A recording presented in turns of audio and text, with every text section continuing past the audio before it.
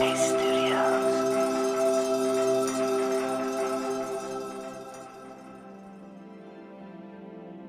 Hi, it's Andy here, and welcome to Radio Headspace, and to Thursday morning. So I wonder where you go to train your mind each day. If you have a meditation practice, if you have some kind of daily ritual you go through, do you go to the same place every day? There's something about building up a sense of familiarity. We might sometimes think that unless we can find the perfect place in the house and unless it's sort of quiet, then we're not going to necessarily achieve the benefits that we'd like to from our meditation. But meditation's not really like that. You know, we can meditate anywhere, but there is something helpful about finding conducive conditions. If you think about it, that's why retreats exist in the world. It's not that we need a retreat necessarily to meditate, but there is something about taking ourselves away from the busyness of lives and actually finding a dedicated space, a truly dedicated space, which is actually set up specifically for meditation. If we take that a step further, there are some types of retreats that, I don't know, I'm familiar with them, but I still find extraordinary.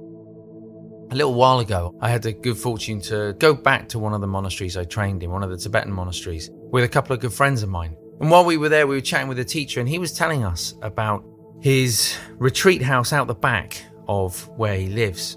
And it's a very particular type of retreat house. It's called a Bardo retreat house. And if you're not familiar with Tibetan Buddhism, Bardo essentially is within the philosophy of Tibetan Buddhism.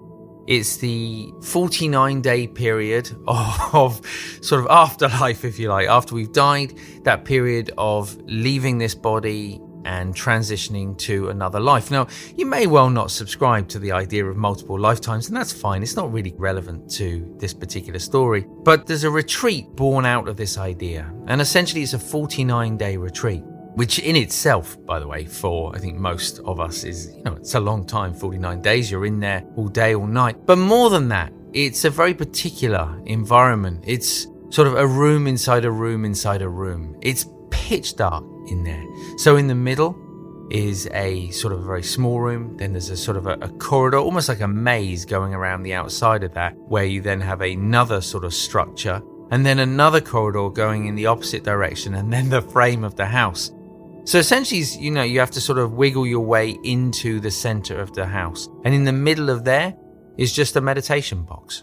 And very experienced practitioners like this particular teacher will go into there for 49 days and they'll meditate all day, most of the night. And you might be thinking, well, where do they sleep? Well, they spend their time in the box. They will sleep, if they do sleep at all, and they'll sleep sat in lotus position. It's quite an extreme form of meditation, and it's quite an extreme place to go and meditate, and I'm not recommending it. There are very few people, by the way, who've even done this retreat. I could count them on one hand.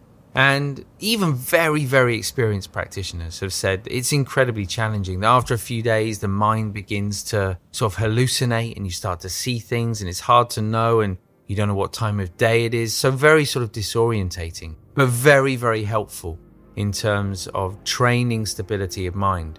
But even in our own life, even if we're just showing up for a few minutes a day, 5 minutes, 10 minutes, however long it might be, just having that dedicated space that feels different, that feels special.